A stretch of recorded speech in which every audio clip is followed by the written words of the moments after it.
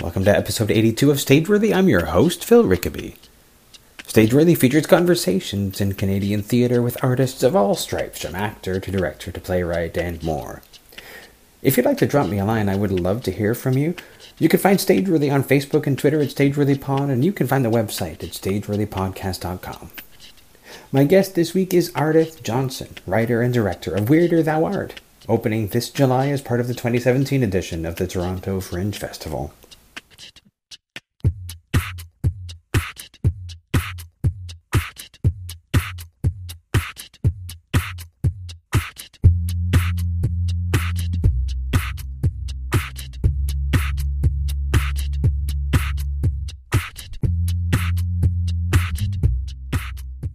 The Toronto Fringe, the Fringe tent, there's only one spot to go, and that's the Fringe tent. Mm-hmm. And it feels like a place to promote yourself. Mm-hmm. Whereas in Winnipeg, there's the King's Head, which is where we go to the pub. Yeah, the patrons go to the beer tent, and the artists go to the King's Head.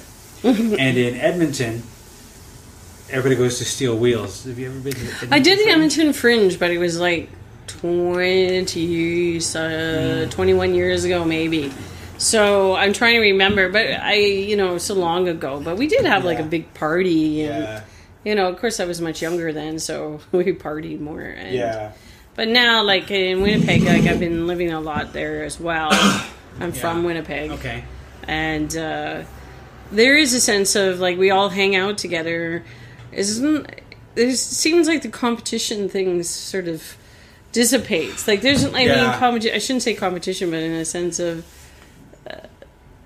we all kind of like we're all there, and then we're not against each other. We're for each other, trying to support each other in a sense. Yeah, the need to sell the show sort of goes away when you aren't in the same place as your patrons. Yeah, I think because in Winnipeg and Edmonton, the beer tents are for the Fringe patrons, not for the artists. Well, there's separate. There is a beer area for the patrons, and then there is an area right beside it for the performers. Right. So, but the performers seem to kind of hang out with each other. Mm-hmm. Like we kind of, because we all kind of know from the community. Anytime that you if you start in one spot, by the time you get to the next spot, it's like I know you. Yeah, familiar face. I'm glad to see you. Yeah. Yeah, and it becomes sort of more of a camaraderie thing. And one thing that I know and I've had this happen, like I've done it. You're trying to sell your show on to somebody, and they're like, "Well, I can't go at this time." And they say, "Well, when can you go?" Okay, let's see what's available. We do that. This show's good. You should see that. And you start like talking about other people's shows. Because we get the free comps, so you kind of try to plan out who you want to see, and then of course if you become friends with people, then you go, I'll definitely catch a show or whatever. Yeah, and you know what's good stuff that you can recommend for people. And usually, me, because I'm a physical theater performer, I like to see any of the physical stuff, so that's what attracts my attention. I don't care so much about the 4 or 5 star things. What I want to see is the physical stuff. So. The 4 or 5 star thing, that can be so subjective. Like I know last year there was an artist who was getting like 4 or 5 stars everywhere, and then he went to like Winnipeg and got 2 stars, same show. Yeah. And it was like, what the fuck is going on? Yeah. So that sort of stuff can happen. Yeah, I know. A good friend of mine, Crystal, she's done the Fringe circuit many times, and she gets 4-star reviews or 5. And then she said, Ardith, I've been places I got 2. Yeah. The exact same show. Crystal Bartelsi? Yeah. Yeah. I mean, she knows her shit. She's good. Yeah. She delivers a quality product, and then you never know what somebody's going to like. That whole star system and reviews are subjective, and they're only one person. And they're not written by the same person that puts it in the paper. No. They're written, they hire people out, and they go around and... I'm like, really? Somebody who doesn't know anything about physical theater is reviewing my show? Well, when we used to have in Toronto, they were the official Fringe sponsor, and they would bring people on who were not necessarily theater people. So your show might be reviewed by their fashion writer or something like that. Yeah. Which is, in a way, that's fine because they're not...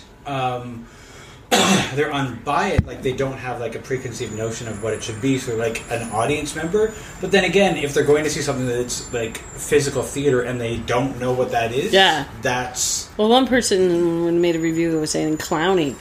I mean, no, Buffon and clowning are opposites. Yeah. When we were doing, I was working with a company called Keystone Theater. We do... Keystone, Jeanette. Yeah. Her and I used to be business partners. We did a 2-woman show together for many years. Nice. Yeah. So she directed. We were touring The Last Man on Earth, which she directed. Yeah. And we were in Montreal, and one of the reviewers was like, "Well, I hate mime, so I knew I wasn't going to like this." Oh, you were the gentleman. Yeah. Because I've seen the show, man. Yeah. Jeanette. Well, Jeanette. We did a show together for many years. Yeah. And so they were like, I don't like mime. And we were like, how is this even It's not mime. It's not mime, no. So people have these strange ideas. I love that show. That was a cute show. Thank you. We still love that show. Like, any chance that we have to do that again, we will happily. I saw Jeanette a week ago. We went to see the same show together. Cool. Yeah, known her a long time. And the show that are you bringing it to the Toronto Fringe? Or? Yes, I don't know if we're going to. No. It's called Weirder Thou Art. Okay. What is that about? Basically, what happens? It's a Buffon show, and they basically have to go back in time. They're sort of timeless. They go back in time to fulfill being the witches of Macbeth. So, because they wrote this play based on him called Macbeth. And they wrote it. So they basically kidnap William Shakespeare and drag him along because society won't accept their plays. So they have to give their play to William Shakespeare, who will write it. So in the meantime, they discover the audience. And they basically decide to put their play on for the audience that just happens to be there, and they still have time because the real William Shakespeare, the real Macbeth hasn't shown up yet. So they decide to use William Shakespeare as Macbeth, so they can put on their play for the audience while they're waiting for the real Macbeth to show up. So how long have you been doing Buffon? Well, I studied at Mime Unlimited School of Physical Theater from 87 to 89, and we studied Buffon. It was more of a different approach. And then I studied with Philippe Goyer, and his was more of a religious kind of Buffon. So it was just kind of interesting. So I guess since like 87, I suppose, and it wasn't until recently that I've been sort of more getting into it again.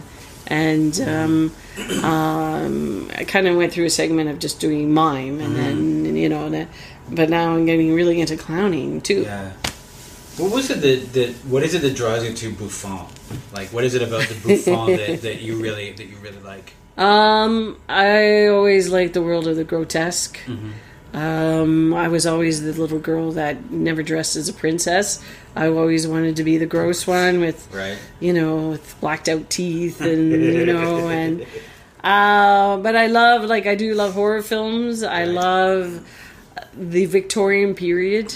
I also have a counter show too called Whitechapel, Redemption in Whitechapel. I just find that I love the parody. I love my sense of humor is I want people to think, and I have kind of a caustic sense of humor, or I want people through humor, through comedy, to think about things they do, or to mock. It's a way of mocking, right? To my frustration with day-to-day people, or that they don't realize how bad they are, and then through comedy you can point that out in a very subtle way through parody, through physical mocking, and I just like the world that they're in, because they're kind of free in a sense, because they're very sexual beings as well, meaning like they're they're just open to everything, but you know, and they don't care. They don't care if the audience likes them or not. Whereas the clown cares. Yes. The bouffon are the total opposite. They acknowledge that the audience is there, but they don't care. So they just say, "This is who we are. Either accept us or we just don't care." You know what I mean? And it's a religious parody, political parody, sexual parody. Right. It's sort of like the modern day cartooning, you know, when you see the cartoons and they have the like Trump and you see him all deformed and big nose or his hair is like this. That's in a sense bouffon because they're making fun of through making him grotesque. Right. Yeah. As somebody who like I have a vague knowledge of bouffon. It's not one of those things that I'm particularly really familiar with. Like I know it to see it, but I've made that mistake of sort of in my mind rolling it together with clown. Bouffon comes from like where does it come out of? It came out originally. Jacques Lecoq kind of formulated it. It comes from the world of the grotesque. They're supposed to represent the outcast, the unwanted, basically the crap that's thrown out the window. Right. And they come from the swamps. And they're there to point the finger of scorn to people. Right. But it kind of developed through working with the body, through the grotesque, through Jacques Lecoq. And it sort of developed its own from there. Sure. But it could go back. You could see things from way back. You know, they would have political cartoons, even during the French Revolution, of characters that were deformed and, you know... so if you could see some of those illustrations, mocking and that kind of thing goes from a long time ago. Yeah. But Jacques Lecoq basically developed the current art form of that.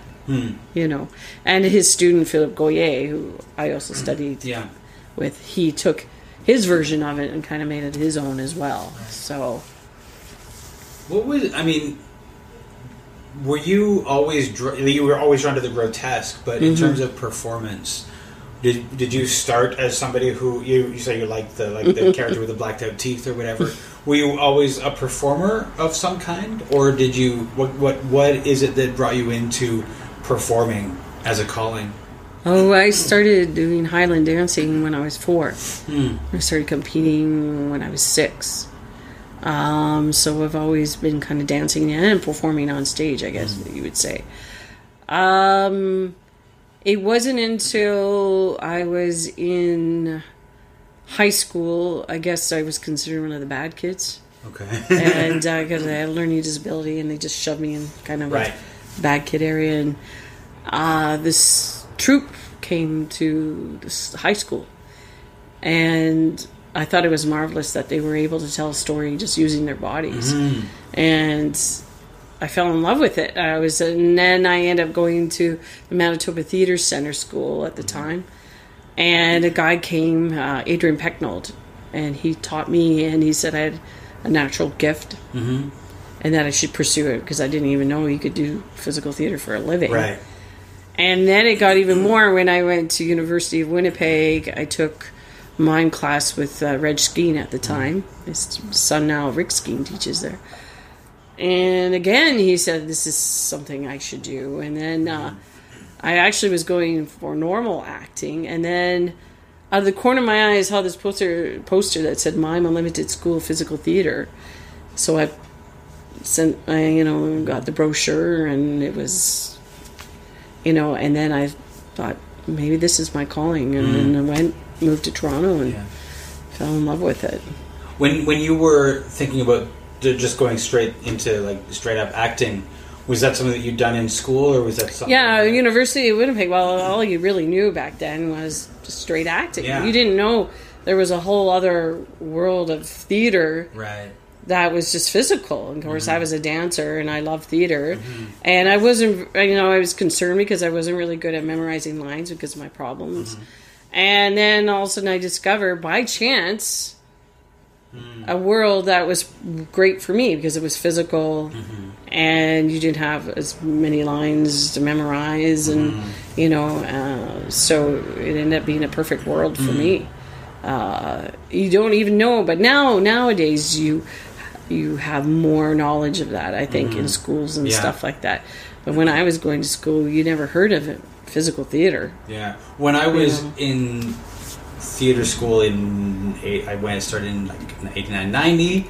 We knew there were going to be like clown classes, but it was straight, just red nose, learning. We sort of like, there's this thing called Buffon, and some kids might go, I wonder what that is, and research that a bit more, but it was never something we were taught. But we at least got some clown mask. Yeah, we never got any of that. Yeah.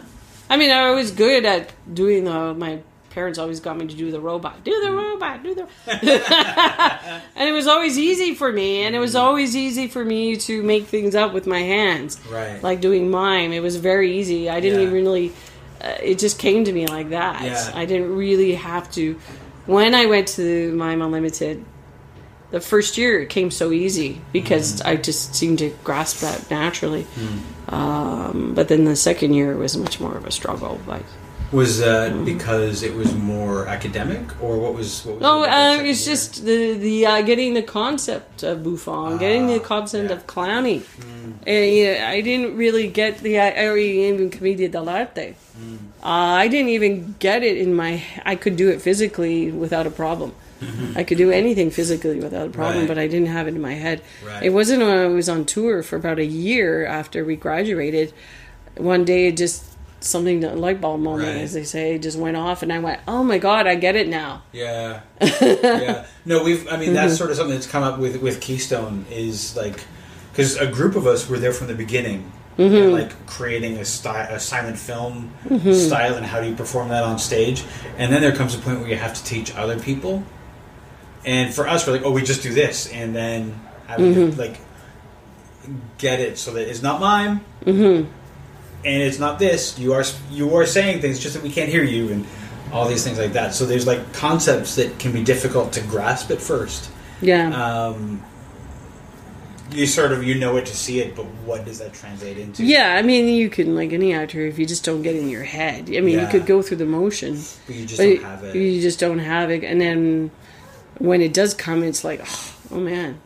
Yes. It was so easy. Yeah. I kind of have a couple of things about that, because when I was in theater school, the acting teacher would be like, one day you are going to suddenly understand all these things that we're saying. And I said, come on, why can't you just say what you mean? Don't be cryptic. And then one day, like 20 years later, I was like, oh, yeah. There it is. Now I understand. Well, that happened with Philippe Goyer. I was taking his master clown when he was here, and mine sucked. I just sucked. I just... didn't get it. I didn't have a clown. I was so upset. And we had a final presentation, and I was sitting by myself because I didn't really want to go up. Yeah. And I was almost crying, and he hardly ever goes over to anybody. And he came over to me, and I said to him, he says, "Why are you sad?" I said, "I don't have a clown. It's just me up there." And he says, "That's it. And that's exactly why you're the best clown." And I went... And in that moment, I went, I get it. My clown still sucked when I went on stage because I didn't have anything. But I knew I had it. He knew I had it in here then. And I went, oh my God, that's it. Yeah. So it was just kind of an interesting moment. When did you start You were saying that you created shows with Jeanette Moore. Yeah. What was that show that you created? We did Hickadillies. Okay, yeah. It was a 2-woman show. We toured through the States, and we did the Ontario Renaissance Fair. And it was basically 2 medieval wenches, or we called ourselves Hickadillies, like Hicks, you know, and Dillies because we were girls. Of course. And we got men up on stage and made them do silly things, and yeah, so we did that for a while. Was that one of the first shows that you created? Oh, we created it together because I was a street performer. Okay. And Jeanette... I just started taking improv. Jeanette got me more into improv. And then I ended up going to Second City. I ended up graduating the conservatory at Second City. So we combined our talents together and came up with this show. When you said that you were a street performer, was that like you're doing mime on the street? Or what No, I was juggling and unicycling. Yeah. Did you do that in Toronto? Did you do that Kingston, Ottawa, Waterloo, Toronto Busker Festival. Okay. Yeah. I was about to ask whether Busker But I was doing mime and street stuff for a long time since, like, I've been performing at the CNE on and off for, like, 16 years. Yeah. You know, I mean, I've done many, many gigs. Sure. But the actual street shows, we did juggling and unicycling. And so you sort of joined forces with Jeanette and created this show. Yeah. I can't remember. I'm trying to remember how we met. But yeah.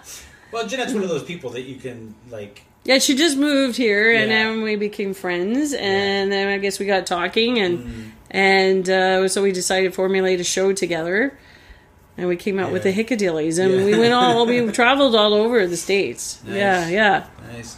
What was the first show that you created on your own for the Fringe circuit? I did it, my first attempt was in 91. Mm-hmm. I did a show called Margaret's World. Okay.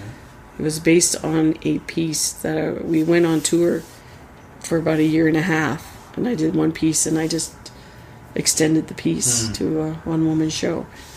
So, yeah, it was, my first attempt. What was that about? What was that about? It was about a young girl who just was socially awkward, and would talk to a mirror, and sort of a split personality kind of thing. Yeah, and was off in her imaginary world. When you say that was your first attempt, what did you learn from that you sort of like took to the next thing? Oh my God, I think I learned how to, but maybe now how to connect material better. Not be so cliche. I think maybe I was a bit cliche back then because you haven't developed that yet. Of course. So not being so linear. Like, I guess I was very linear back then, not to think too much outside the box, but now, did you make any mistakes of, like, having too much set or anything like that? No, I've always been a minimalist. Maybe that's the mime in me. That's really, really good. I don't like a lot of set. I remember talking with Crystal, and her first show had, like, all of these pieces to it, and that just extends all of your time and makes it difficult to travel, things like that. It's just, especially for Fringe, a lot of times if you're touring, you just got to be like, what do I need? What don't I need? Get rid of those things. If you don't, one thing about physical theater, they always tell you, if it doesn't serve a purpose, you don't need it. Yeah. Like, why need it? Like, if you don't need it, then don't have it. You can mime it, or you utilize or use your own body to do it. Yeah. Like, my set is basically a stump, the cauldron with the fireplace, and I have a scrim in the back, and that's all I wanted. Yeah. And because I want the focus to be on the characters and the relationships, not on the set.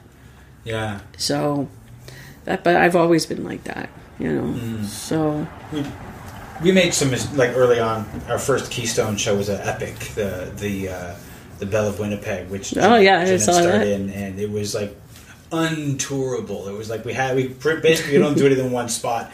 Could never take it anywhere else because there was just too much stuff. Yeah. And we did a budget and said, how much will it cost to do this show somewhere else? We looked at that and said, well, we'll crumple that up because we can't really do that.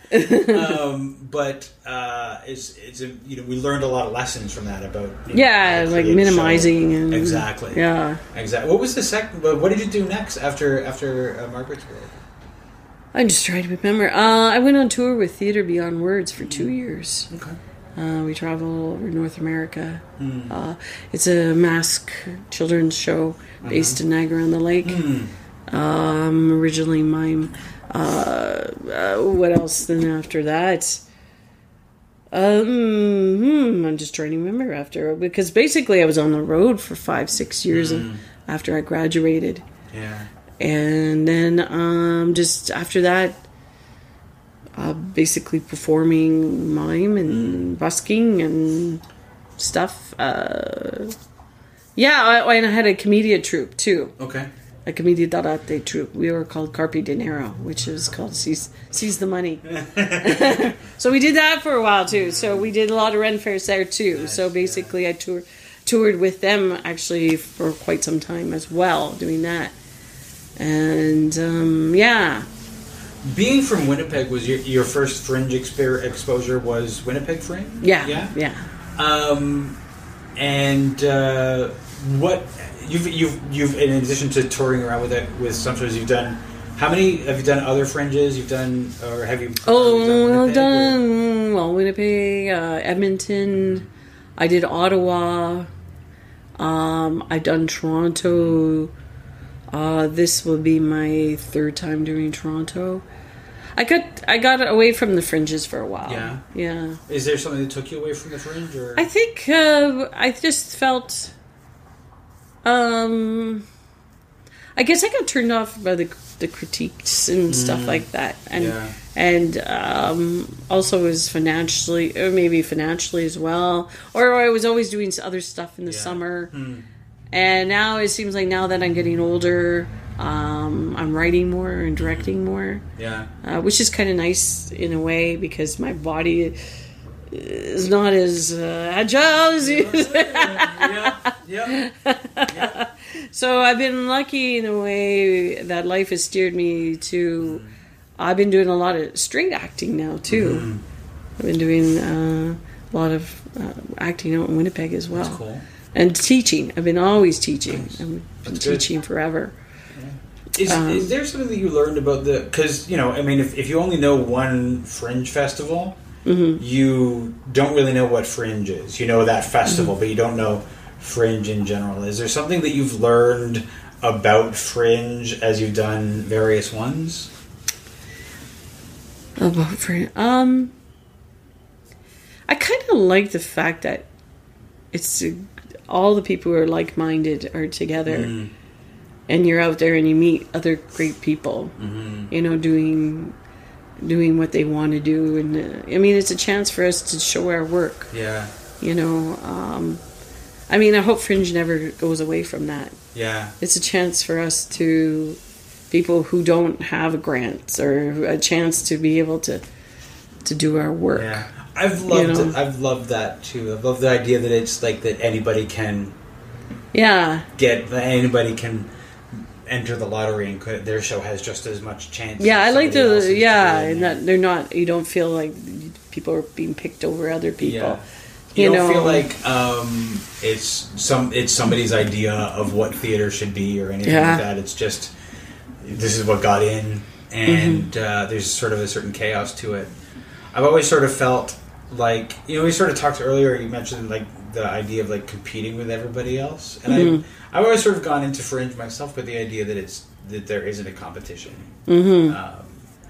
because we all have a different product and some people don't. It's like apples and oranges, and maybe I shouldn't have said competing so much. I think it's more selling, like when we're like faced with people, it's like we're all selling our thing. Sure, we all want to have the sold out show, but I can't make somebody not go to. No, I mean, everybody's personal taste is different. Like, and I say to my friends, if they want to go see that, I'll be like, no, I don't really want to see that. It's not my cup of tea, but I'll see this. But they'll be like, no. And I like it because I also get to see other people's work, like other physical performers doing their thing from different places. And I like that. You ever see the Wonderheads? Yes, they're very much like Theatre Beyond Words.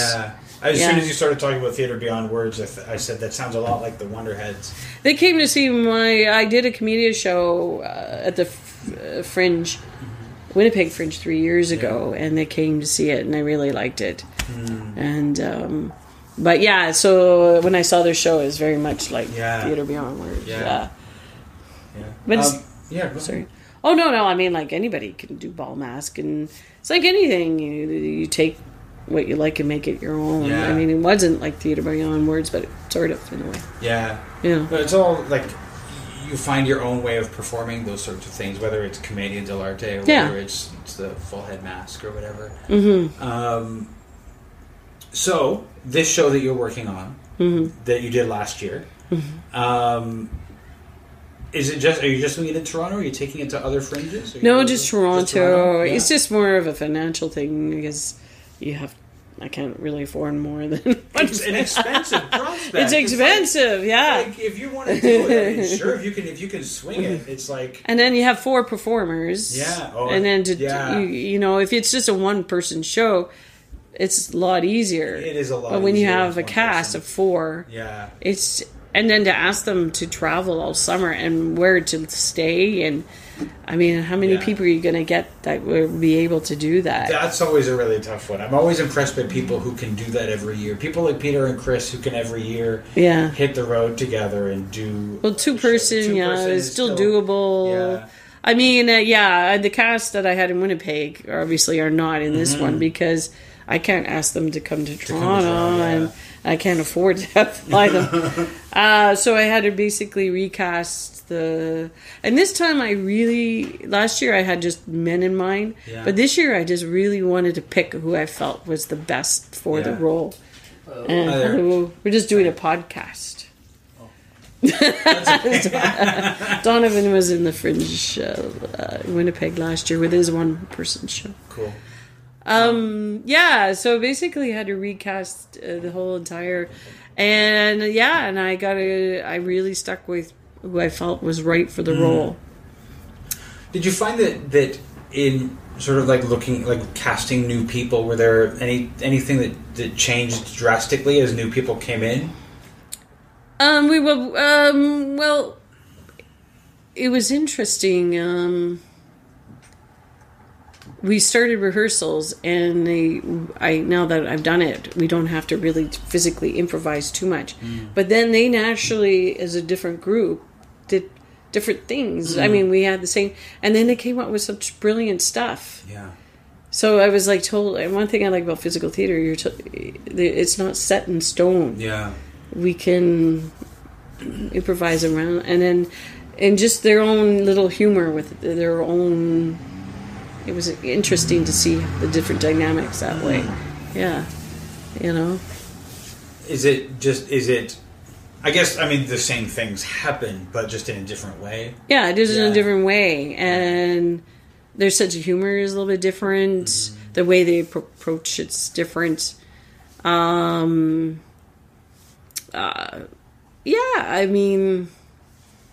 and they're getting along really well, which is super.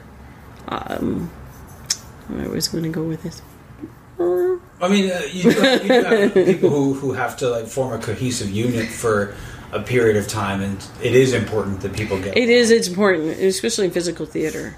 If you don't get along, it just you're not there to support each other. I think it shows. I think it does. If the cast doesn't get along because you don't have words to hide behind. That shit shows. Yeah, people can sort of sense the tension that might be happening between people. Mm-hmm. And this, in Buffon, the work with Buffon, you're working as a Greek chorus. I mean, usually when you study a Greek chorus before you take Buffon, because they're very clumped together. They're always there for each other. And Buffon are like raccoons in a sense. They're always close. They have to be really close to each other. They don't like to leave each other apart. And so if you don't have a cast that doesn't get along, then it's going to really... That's very hard. Yeah. Very hard. Yeah.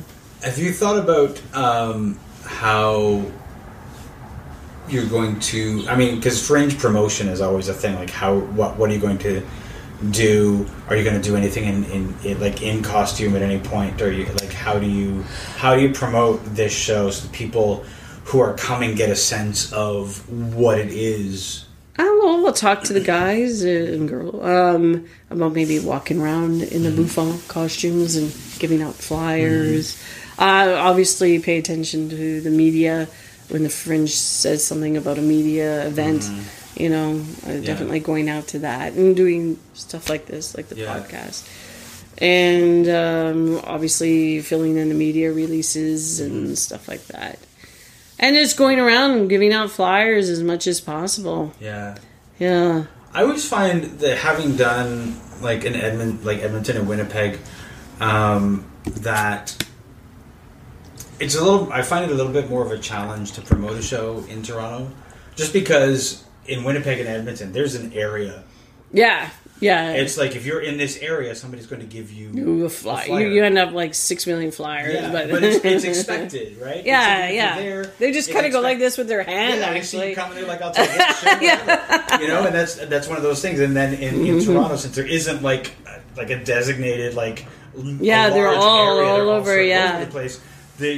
You sort of like have to figure out. You can't like walk up to somebody on the street and give them a flyer. They're gonna be like, "What are you selling?" Yeah, truck garbage. You've got to like hit the venue. So there's always, it's interesting the different strategy, because the strategy that works in Winnipeg or Edmonton can't necessarily work here. I think here you got to go to the trendy places. Yeah, you know, where you think people who would go see the arts and stuff like that. That's where you're gonna find, you know, like the different areas of town. I would probably, you know, like, just any of the kind of more artsy area, or even the beaches, you know, where you think people are going to go see the Fringe, you know, those type of people. Yeah. It's interesting because when you're in Toronto, there are people who know about Fringe, and there are people who don't know about Fringe. Yeah. So it's like, you not only have to tell them about your show, but sort of like explain to some people what the Fringe is all about. Yeah. I mean, there's so many festivals that go on in Toronto too. They're like, which one is this? Yeah. Whereas Winnipeg, I mean, that's the festival, and then you have the folk festival. Yeah. And those are the two big festivals of the year. Yeah. Yeah. It's the same in Edmonton. It was like in both of those places you can say, well, I'm in the Fringe. People are like, well, give me your flyer. Yeah. Like even if you hadn't even talked about giving them a flyer, like I sat down in a restaurant, they say, what are you in town for? I'm here for the Fringe. Give me your flyer, says the waitress. And exactly. Whereas Toronto is so big. Exactly. And they're like, which festival? Yeah. Because you got the film festival, you got festival after festival. So many. It's similar in Montreal, I found, and because the Fringe is like in between, like the French music festival and the jazz festival on the other side. So it's like throw some theater in there. Like, just something in the middle. Is there a spot where people can learn about the shows? Do you have a website, Twitter? Yeah, my website, www.ardithjohnson.weebly.com. Cool. Yeah. And is there anything that you want people to know about this show? What is the essential piece that somebody should know when they're coming to see this show? You know, it revolves around Macbeth, but you know what? You don't need to know Macbeth to understand it, and it's just an hour of fast-paced, slapstick, comedy-esque fun. It's just fun. I mean, they're there to find the humanity, but it's not the most it's not so in-depth. I wanted just an hour of kind of Monty Python-esque fun. Right. And I just want people to laugh, really. Yeah. It's just an hour of comedy. Do people have to worry about audience participation? No, but the audience, they might look at you and point at you. For a lot of people, looking and is flirt fine. at you, but you don't have Nobody's to. Nobody's going to make you sing along or No. Well, they might make you sing. Okay. But you don't have to sing if you don't want to. Right. And I wouldn't go if you're easily offended by it. But if you just want to laugh for almost an hour, then Well, that seems like a good deal to me for $10 or whatever. Yeah. This is great. Yeah. Thank you so much for talking to me.